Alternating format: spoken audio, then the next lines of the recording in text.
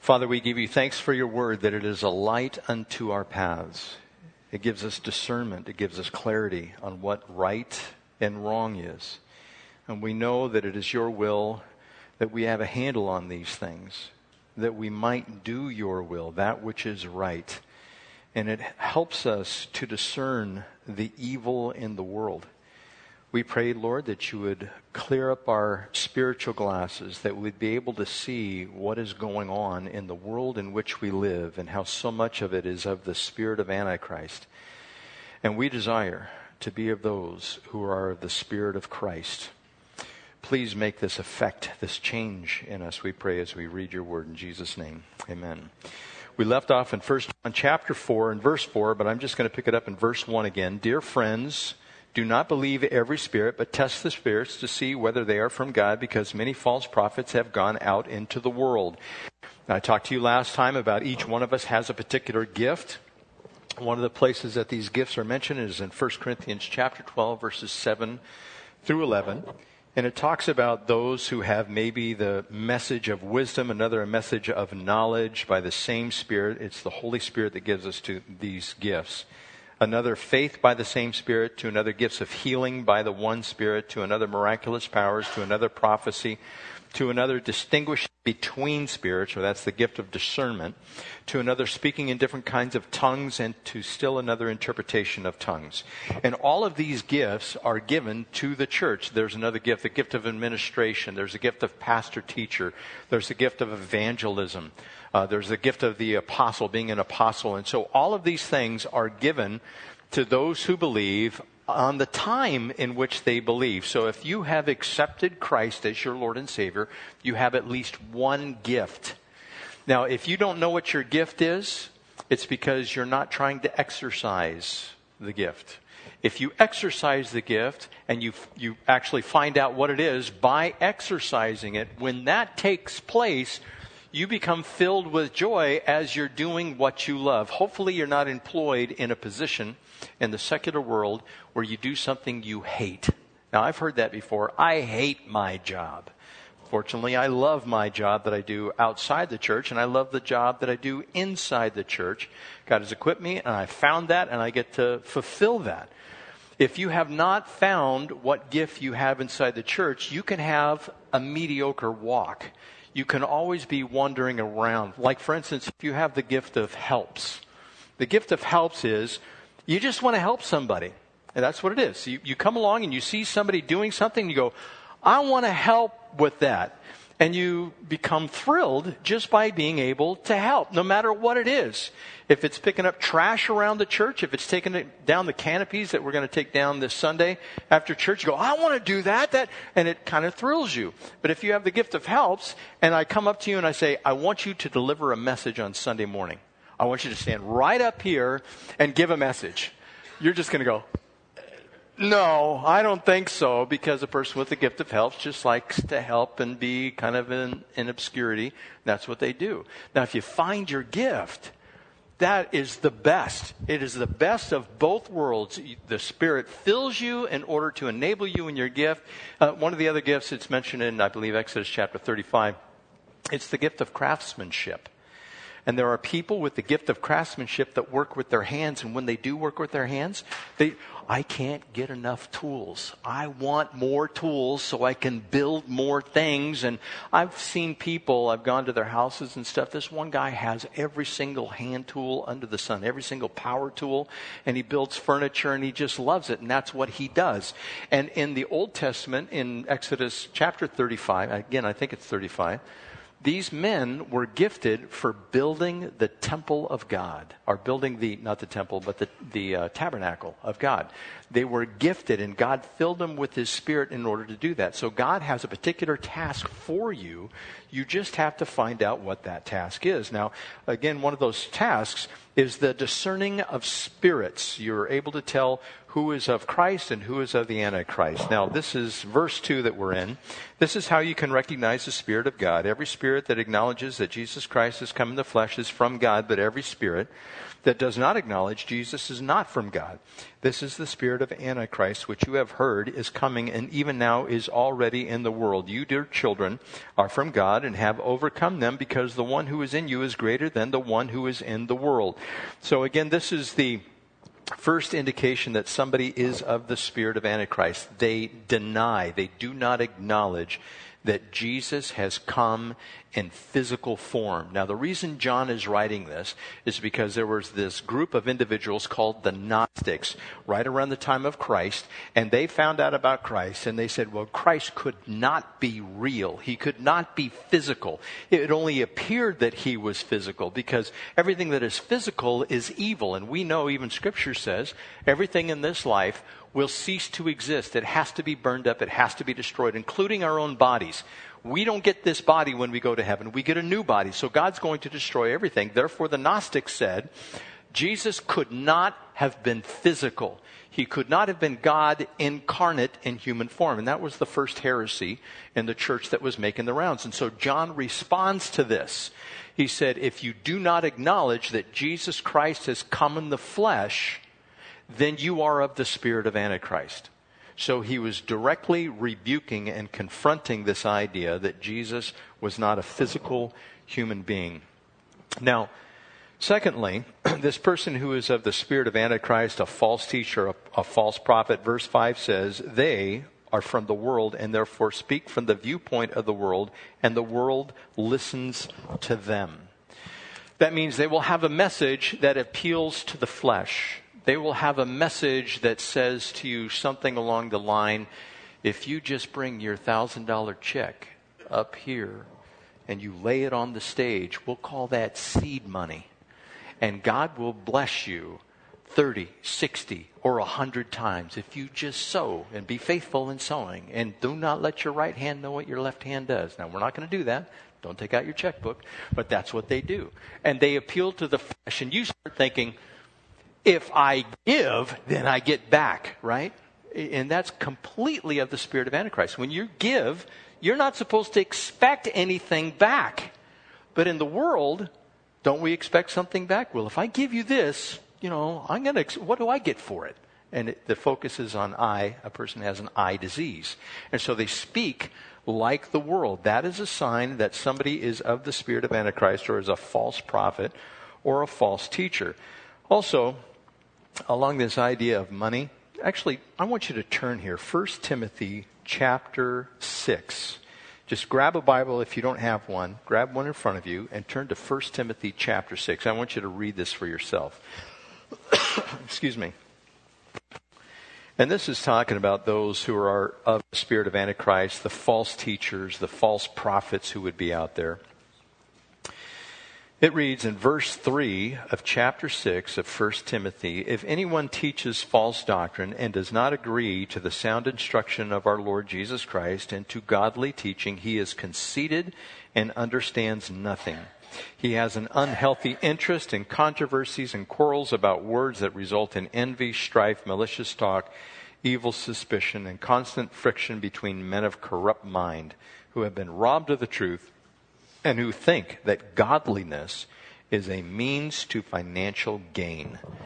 So that means if you have a pastor who is always talking about money, how much you have to give, if there are 2 or 3 offerings that are required in a particular service. For instance, January is sometimes stewardship month. Have you ever heard that? If you've been around churches for a while, excuse me, you will hear these messages. All month, we're going to talk about giving and our responsibility. And they hand out pledge cards that you pledge to give this. After all, you want to be a good business and a good steward, of the Lord's business. And so you want to know how much is going to come in. And if people don't give, in some organizations, they will actually call you up, say, you're a little behind in your pledge here. You need to maybe make up a little bit of time. Can you do that? Can we expect a check from you this week? And, they'll just ask you for all kinds of money. Now here, when it comes to false prophets and money and all of that, you know the practice that we have here as far as money if you've been here any length of time. When money comes up in Scripture, I nail it. I don't let anybody off the hook. It's our responsibility, right? But I do it when it's in Scripture. I don't need to bring it up any other time. It's your responsibility. You take care of it. You let the guilt fall on you. I don't have to put guilt on you. The Holy Spirit can do that all by himself. But these false prophets will hound you. They will make you feel guilty. They'll give you some type of reward for giving your money. Now, a lot of you have heard this, right? That they'll give you something, like the televangelists, they'll give you something if you write a check. And they'll say, for instance, I have this handkerchief. We went over to the Holy Land. We blessed it over there in the Holy Land. And we've brought back all these handkerchiefs from the Holy Land. And if you just send in your check of $60 right now without delay, because these are going to go fast. If you just give us your money, we will send you one of these blessed handkerchiefs from the Holy Land. And you know what you can do with that? Like Paul the Apostle, clothing and articles of clothing, or something like a handkerchief that he would have had. You just lay it on the people. And Jesus, after all, his cloak, the woman just touched it and she was healed with the issue of blood. We can do that too if you just send your check. And so I want you guys to be aware of that. If somebody is hounding you for money, that's a bad sign. And there are a lot of televangelists doing that, people on television. They just want to have your money, and that's all they're after, and they want to have those jets and everything else. So this idea that being godly, it's a means to financial gain. Those who are in the church are not to seek to become rich. Let me say that again. Those who are in the church are not to seek to become rich off of the church. Okay? Now, going on with these false prophets, they reject sound doctrine or the spirit of Antichrist. Verse 6, back in 1 John chapter 4, says, we are from God, and whoever knows God listens to us. But whoever is not from God does not listen to us. This is how we recognize the spirit of truth and the spirit of falsehood. Now, this is what is known as the apostles' doctrine. There are certain doctrines that we hold to in the Christian faith. If people reject those doctrines, as a church, we're to reject them. For instance, one of the doctrines is the deity of Christ. That Jesus Christ is God who became man, came from heaven down to earth, and took on this human form. He also died. He was buried in the tomb. He rose on the third day and ascended back to the Father. That is what is known as a cardinal doctrine, an essential and orthodox teaching of the Christian church. If somebody rejects that, they are to be rejected. They are not to maintain fellowship inside of an orthodox teaching church. I'm not talking about the Orthodox church. Orthodox just simply means right. So that would be one of the doctrines. Another doctrine is he was born of a virgin, a woman who never knew a man, conceived and gave birth to another human being. That is a cardinal doctrine. That is a doctrine that is unchanging. That is an essential doctrine of the Christian faith. The fact that there will be a judgment to come. For instance, the way that we live our lives right here, we're going to be judged. Paul calls it, we're in a race, right? Now, most of us at one particular time did a little bit of running. If you're in high school, I don't know how much they do it now, but it used to be a class. You had to take a class where you learn athletics, where you played basketball, where you played volleyball. I can remember in 5th grade with Mrs. Kelch, one of the greatest things that we did was square dancing, because we got to dance with girls. We would go to the auditorium and we would dance, and we'd be in our gym clothes and be like, woohoo, this is just like great. That's terrible for a boy in 5th grade. To do that, but it was just a great thing. And then you'd go and you'd play flag football, or you would wrestle. You would do all these different sports, and it was required. Now it's not so much required, and now it's not even required that you take a shower afterwards, right?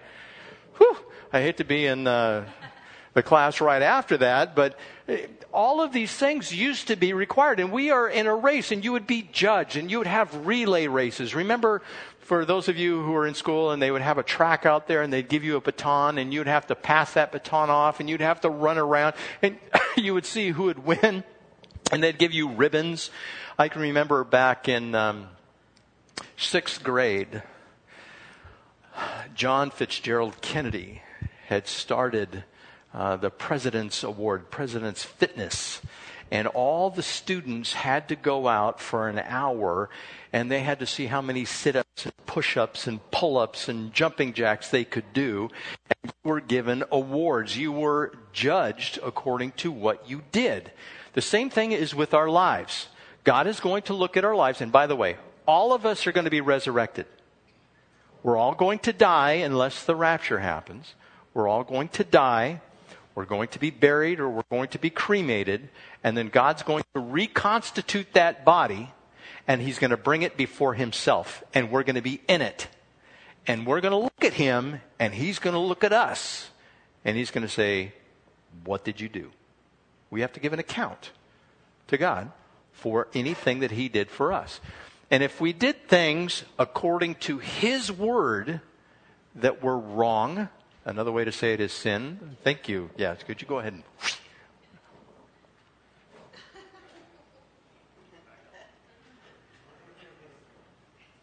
I'm waiting. A little more power. There. Okay. It's one of those gifts of the Spirit, just like that. Okay, so this idea that we're running a race, we're going to be judged for it, and we're going to stand before Jesus Christ, and when that happens, He's going to either reward us. Believers get rewarded at the Bema seat. Unbelievers get rewarded at the great white throne judgment. At the great white throne judgment, everyone that's not saved is going to be judged there. Those people who get judged there are thrown into the lake of fire. Only two places. Now, you've heard me say this a million times, but I want to make sure you guys have this down so pat that you won't have to even fumble or stumble over your words when you're talking to somebody about this. So we have to give an account. God, who created us, is going to bring us back to Himself and say, what did you do? And He's either going to say, well done, thou good and faithful servant, or depart from me, I never knew you. Now remember, the way that you keep from appearing before the great white throne judgment is you confess with your mouth Jesus is Lord and believe in your heart that God raised Him from the dead. And if you do, you are saved. That's all God requires for you to be saved, is believe that He is able to save you.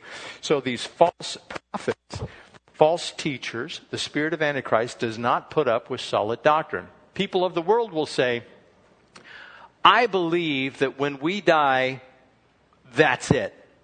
Game over, we cease to exist. Doesn't happen that way. We are conscious after death. Okay? Just keep that in mind. And if somebody of the world will say, well, that's what I choose to believe. Well, you may choose to believe that, but you're making it up. We know that God came to us and told us exactly what is going to happen. He told us about creation. He told us about life. He told us about morality. He gave meaning and purpose. And He told us where we are going to go. It's just if you listen and accept it. You don't have to accept it. Have you heard, people, they make up just the strangest stories. And they have late night radio about these weird things that are out there, and crop circles, and there are contrails up there, and they're poisoning us, and aliens and grays and all of these different things. And people talk like they know what they're talking about. And they're making stuff up. Don't make up things about God.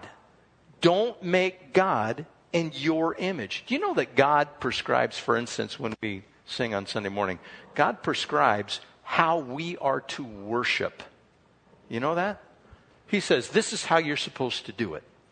If you turn to Psalm 145, Psalm 146, Psalm 147, if you just read through those, you will see that the psalmist is just saying, praise God, praise Him in the heavens, praise Him in the seashore, praise Him with the cymbals, praise Him with the lyre, all of this stuff.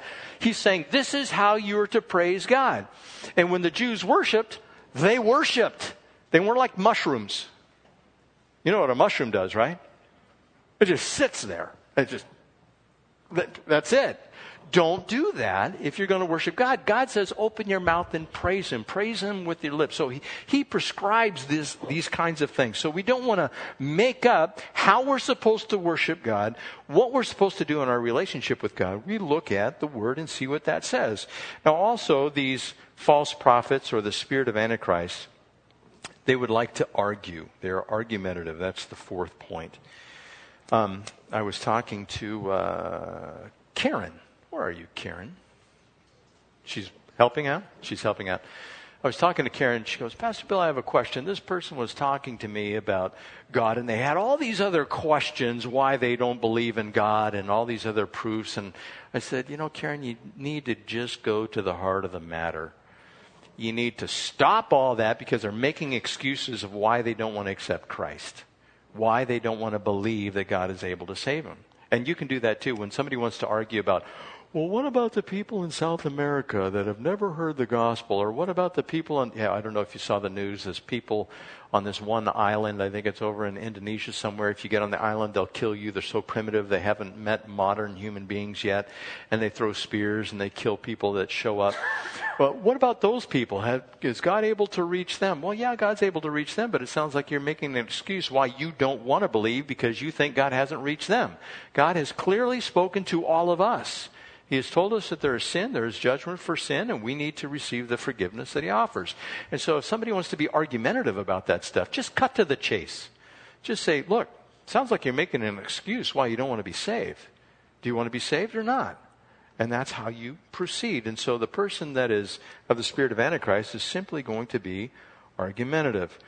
Fifthly, those of the spirit of Antichrist, those who are false teachers, those who are false prophets, they seek notoriety. They are ostentatious. They wear the best suits. They have the biggest stages. They spend lots of money on the fanfare and the props and all of that. Instead of just delivering to you the simple gospel, that's what those who are of the spirit of Antichrist will do. Now you might say, wait a second, Pastor Bill, there are big churches and they have big productions and all of that. Yeah, there are. And God will judge whether or not that person is a believer or not a believer, the spirit of Antichrist or the spirit of Christ. And Paul said, if they think that they're just causing him harm by speaking out, if they were speaking and trying to get money, Paul really didn't care. He said the gospel is still going out. And so we'll let God judge that. But we know that the person that is a false teacher, a false prophet, that type of thing, they seek to have this first place. In Luke chapter 20, verse 46, it says, beware of teachers of the law, and this is in the Old Testament dispensation, so to speak. They like to walk around in flowing robes and love to be greeted in the marketplaces and have the most important seats in the synagogues and the places of honor at the banquets. They devour widows' houses, in other words, they're greedy, and for a show make lengthy prayers. Such men will be punished most severely. And so if we're making this show, we are to be warned that we're not supposed to do that. And also, the sixth point of these false teachers and the spirit of Antichrist and all of this that is in the world is these individuals are divisive or divisive, and they are controlling. This one guy by the name of Diotrephes, and we'll get to him in 3 John verse 9. It reads there, I wrote to the church, but Diotrephes, who loves to be first, will have nothing to do with us. So if I come, I will call attention to what he is doing, gossiping maliciously about us. Not satisfied with that, he refuses to welcome the brothers. He also stops those who want to do so and puts them out of the church. In other words, there are going to be false prophets, false teachers who will desire to control your life. Whatever you do, they will come to you like if you take a vacation. They will say, should you really take that vacation? Shouldn't you be at the church here? Shouldn't you be serving those people and sacrificing? I say, hogwash. Take a vacation. If you want a vacation, take a vacation. Oh, you should be at the prayer meeting. No, if you want to be at the prayer meeting, go to the prayer meeting. You should be at Bible study. Well, if you want to be at Bible study, go to Bible study. There's no condemnation for those who are in Christ Jesus. Now, should you do all those things? Absolutely. But if somebody comes along and says, oh, you better feel a little guilt now because you're not following through with what is good behavior as a believer, you need to be completely sold out. And if you start speaking maliciously against somebody, I recently talked to an individual who's down in Mexico, and they were blessed and sent out to another church. Well, another church is taking all the congregants. Not that they're taking them, they're just showing up. And so it's causing some problems in the mother church that all these people are showing up to the secondary church that was birthed. And so the pastor in the first church, he started telling everybody, This is where you belong. You shouldn't be going anywhere else. Look, if you want to go somewhere else, go. You don't belong to me. You belong to Jesus Christ. If you're getting fed here, good. Sink those roots deep. If you get offended, well, I'm sorry. It's going to happen. You're going to get offended. Are you going to get in an argument with somebody?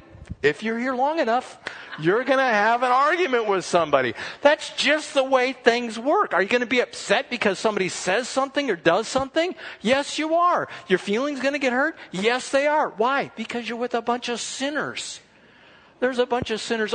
Look to the left and look to the right. Say, sinner. You guys understand that? We're just a bunch of sinners, but we have Christ in common. And so if you're being built up in the faith, if you're doing what you're supposed to do, then plant. This is where God would have you. If you're not growing here, well, okay. You don't have to go now, I'm sorry. But, it's this idea that if you're growing, then grow. Don't truncate yourself. Don't resist what God wants to do. Say yes to every opportunity that comes before you. If you do that, you'll be operating in your gift and you'll be blessed. That's what God has in store for us. Now, going on with this. Verse 7. Dear friends, let us love one another, for love comes from God, and everyone that loves has been born of God and knows God. Whoever does not love God does not know God, because God is love. Now, this is a song we used to sing in church. Back in 1925, when I started attending first time, this was a song. Beloved, let us love one another. No, that's the ladies' part. Let's try it again. Beloved, let us love one another.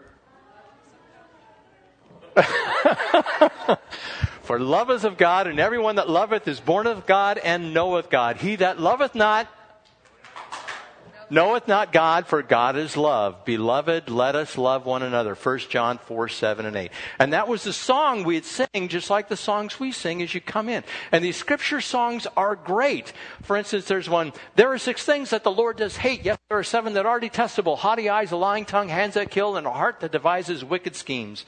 Feet that are quick to rush into evil, a false witness who pours out lies, and a man who stirs up dissension among brothers. And if you put those to song, they're very easy to remember. And so that's one of the things that you want to use when you go to Scripture. And this is something you can hold on to. If you want to know how you're supposed to act, beloved, let us love one another. Love one another. For love is of God, and everyone that loveth is born of God and knoweth God. Now that's 1611 King James. In the NIV it's going to be a little bit different. But that's what we're supposed to do. Now this idea of love, I told you before, it appears several times, 35 times I believe, in the book of 1 John.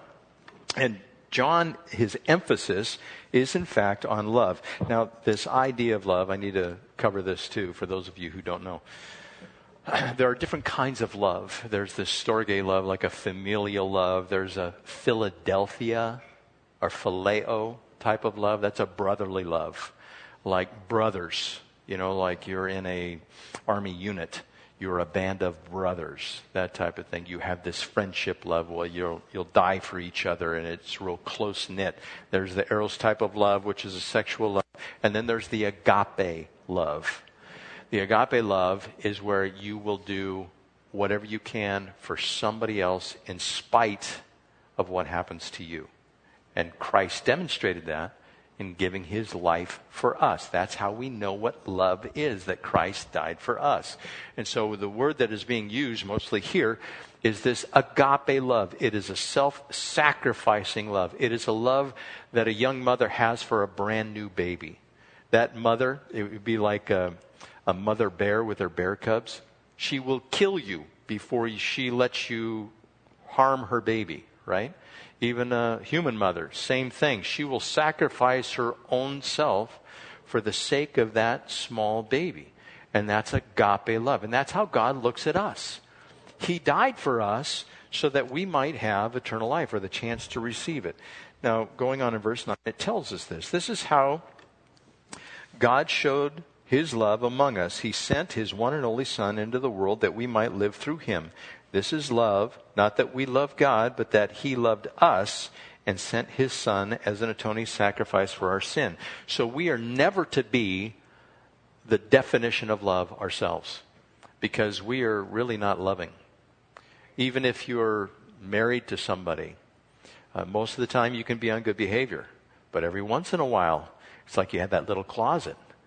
And I'm not going to get into demonology and all of that you have this demon that comes out this little closet, but you have this within you to be just as mean and vile and wicked with your tongue. You can say things that just pierce, right?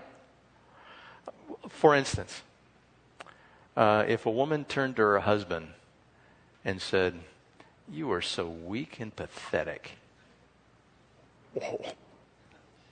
That's like taking out a sword and stabbing right through the heart of the man. Now, if a man came to the woman and said, "You are so ugly," you're right. It would just be like taking a sword and stabbing it in there, right?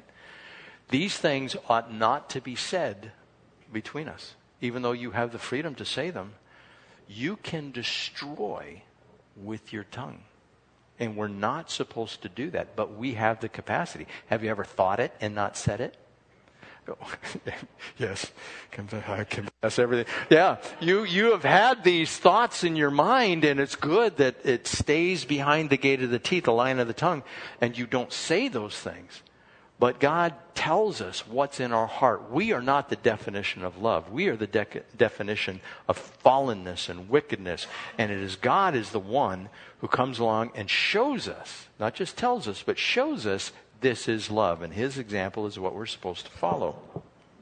So our motivation for love is to be God and his demonstration to us. Now, going on. Verse 12 says, "No one has ever seen God, but if we love one another, God lives in us, and his love is made complete in us." Now, we have a dilemma. Did you hear what I just said? No one has ever seen God, but if we love one another, God lives in us, and this love is made complete in us. No one has ever seen God. You ever wondered about that? Is Jesus Christ God? Have people seen Jesus Christ? Yep. Did it just say, no one has ever seen God? Yep. Now wait, can they both be true? Yep. They can be true. Would you like to know how? Now let's move on. No. Of course, no one has ever seen God. Now when Jesus, he is God incarnate. But God in all of his glory, the Father, no one has ever seen God. Some people have this misconception of what it's going to be like when we get to heaven. People think that you're going to see Jesus Christ at the right hand of the Father, because the Father's right there. Then you got Jesus in the middle. Then you have the Holy Spirit on the other side. Father, Son, and Holy Spirit. I'm sorry to disappoint you, but that's not the way it's going to be when we get to heaven. When we get to heaven, we're going to see one person, which is Jesus Christ. Now, will we hear the Father? I think we will, just because when Jesus was here, especially when he got baptized, "This is my beloved Son, and whom I'm well pleased," listen to him. The Father spoke at that particular time. In Acts chapter 5, the Spirit speaks, "Separate from me Paul and Barnabas for the work which I have called them to." And so all three persons of the Godhead speak, but God the Father does not have a body. We like to think of him in terms of a body. That's so we can kind of assimilate in our minds kind of who he is, but he has no body. And he is everywhere. And no one has ever seen God. But he lives in us, and that's how we know he exists. Not only from that testimony, the Spirit that lives in us, but also from the Word. That's how we know that there is God the Father. Same thing with the Spirit of God. No one has ever seen the Spirit of God, nor will anyone ever see the Spirit of God, I don't believe, because the Spirit is spirit. Like, we can see our physical bodies. We can see the person, but you can't see the soul of the individual, right? And some people say, I've seen into your soul. No, I'm sorry. You haven't seen into the soul. Well, if you've seen anything, you've seen wickedness that's in there. And God says, I'm going to bless that and turn that around and make it all new and give you a spirit in which you can live your life. And you can live your life in a way that is pleasing to God. But no one has ever seen God the Father. Nor do I believe that, and I could be wrong in this, but I don't think anybody's ever going to see God the Father. How big is God? He is everywhere. He is all through this universe. He is beyond the universe. He is everything, all in all. That's who He is. So we have seen Jesus Christ, and that's why Jesus became a man, so we could get some kind of idea of who God the Father is. That's why the second person of the Trinity became incarnate. Now, verse 13. We know that we live in Him and He in us because He has given us His Spirit. Now, that is something else that we have to pay attention to as well. God's Spirit, when in, John chapter 20 or 21, when Jesus showed up after the resurrection to His disciples, He breathed on them and said, receive the Spirit. Receive ye the Spirit in the King James. And He blew on them. He actually went, whew. He blew on them, and they received God's Spirit indwelling inside of them. After that came Pentecost. Pentecost was later. But at this particular point, He gave the Holy Spirit to the individuals. If you are saved, you have the omnipotent, omnipresent, omniscient Spirit of God living in you. And you might say, where? I don't see Him anywhere. He is in there, and He is what provides for you life. That is a promise. And He says, I will never take my Spirit from you as well. The Spirit is the deposit guaranteeing the things that are to come. I will never leave you nor forsake you. So if you believe, you have God's Spirit living inside of you. If you don't believe, you are captive to the flesh, and you can only do what the flesh desires. You cannot be pleasing to God because you have no power to live for God. Therefore, those who don't have the Spirit of God are condemned. Going on, verse 14. And we have seen and testified that the Father has sent His Son to be the Savior of the world. If anyone acknowledges that Jesus is the Son of God, God lives in Him and He in God. So again, here He's going against the teaching of the Gnostics that says that Jesus really never came in a human form, that all human forms are evil. Therefore, Jesus could not have been human. Verse 16, and so we know and rely on the love God has for us. God is love. Whoever lives in love lives in God and God in him. So He is the one that sustains us. We know His voice. Now, maybe you have heard God's voice audibly. Maybe you've thought you've heard God's voice audibly. God speaks through His Word. When you read His Word, you personalize it and you say, that's me. He's talking about me. You don't want to read it and say, well, I know who that is. And you point to somebody else. They need to change their life. They need to, get on the stick and get with the program here. That's not what the Word is for. God will speak to us as we read His Word. Also, the Spirit of God will speak to us too. Now, how does that happen exactly? Have you ever felt compelled to pray for somebody? I mean, you could be in the desert and you remember somebody back here and you go, wow, I think God wants me to pray for that person. That's God's Spirit, and you hear His voice. It's not that you actually hear it, and again, you're turning to the right and going, what? It's not like that. You just know. That's how God works with us. He lets us understand what His will is. And if He wants you to pray, if He wants you to go somewhere, He can speak clearly. It's just we don't always hear clearly. Verse 17, in this way, love is made complete among us so that we will have confidence on the day of judgment, because in this world we are like Him. There is no fear in love, but perfect love drives out fear, because fear has to do with punishment. The one who fears is not made perfect in love. For those who are not saved, for those who haven't accepted Christ, who haven't asked for forgiveness, there's fear of death. If you can be in a room with somebody who dies, and if that person who dies is a believer, there's no problem with death. Not that you're not going to mourn or be sorrowful. But if you see somebody die and you were not saved, there is this fear. What is going to take place? What is going to happen after I die? Isn't that the consummate question that everybody has? Because we all die, right? But nobody talks about death. right here, God is telling us through the Apostle John that people who do not have Christ do not want to talk about death. They don't want to deal with it because for them it is an unknown. For us, it is life. When we die, we get a new body. We get glorification that Jesus Christ puts His Spirit in us. We will shine like the stars in heaven. No more pain, no more sorrow, no more mourning.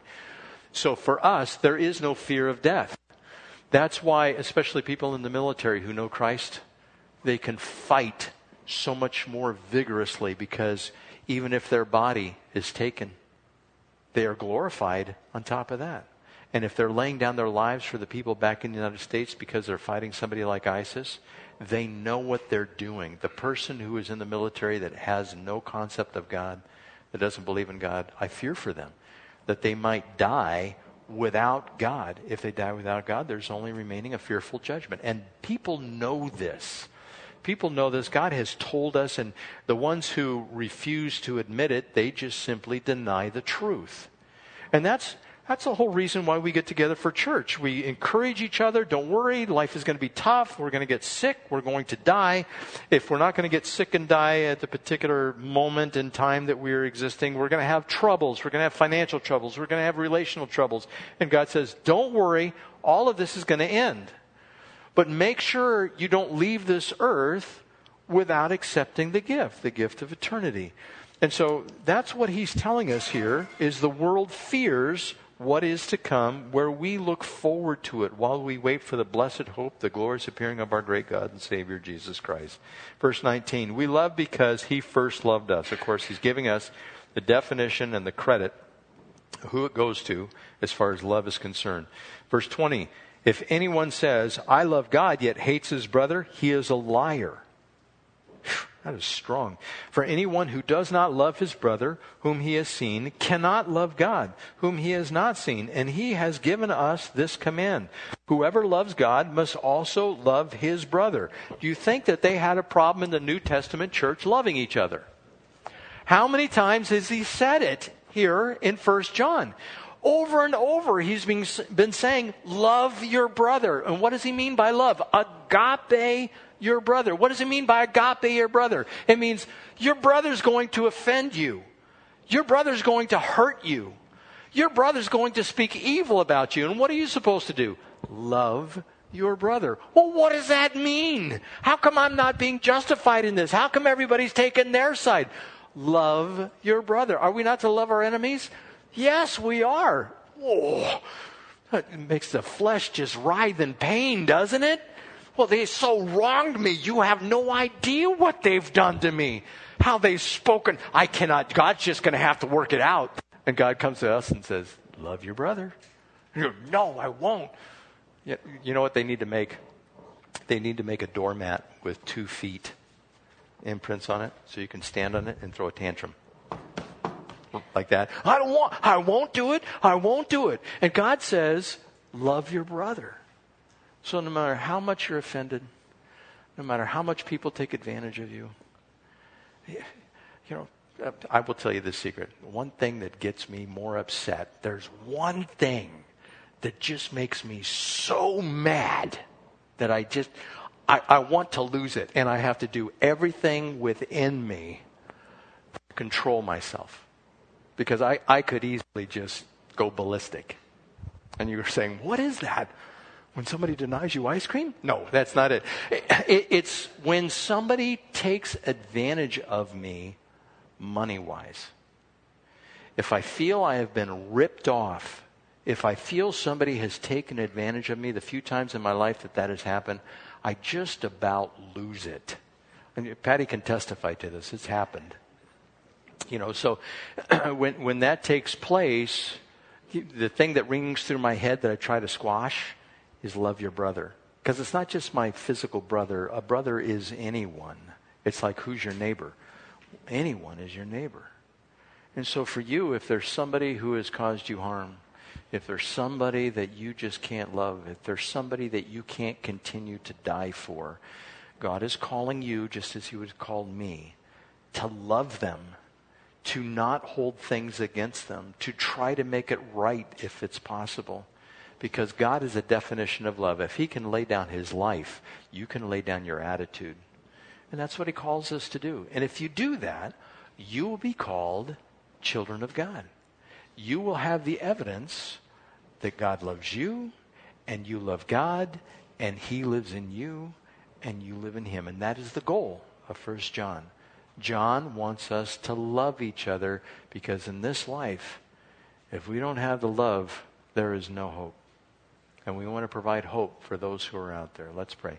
Father, we thank you for the opportunities that you give us to show love. We ask that you would help us to crucify our flesh daily in order to extend it to others. Help us not to hold grudges. Help us not to make rash decisions based on the flesh, but only proper decisions, righteous decisions, godly decisions, based on the Spirit that you have given to us. We ask, Lord, that you would strengthen us in this endeavor so that we can be a witness to the world who is lost and dying. And we ask that you would use us even in this upcoming week. And as VBS approaches, Father, I want to pray a special blessing on the children that will be here, that they will be open and receptive to your word, that they will receive the gift of salvation, they will be ushered into the kingdom, and that you might use them in a mighty way to influence the next generation to come. And help us to be faithful in this generation, to do your will and keep your commands. In Jesus' name, amen.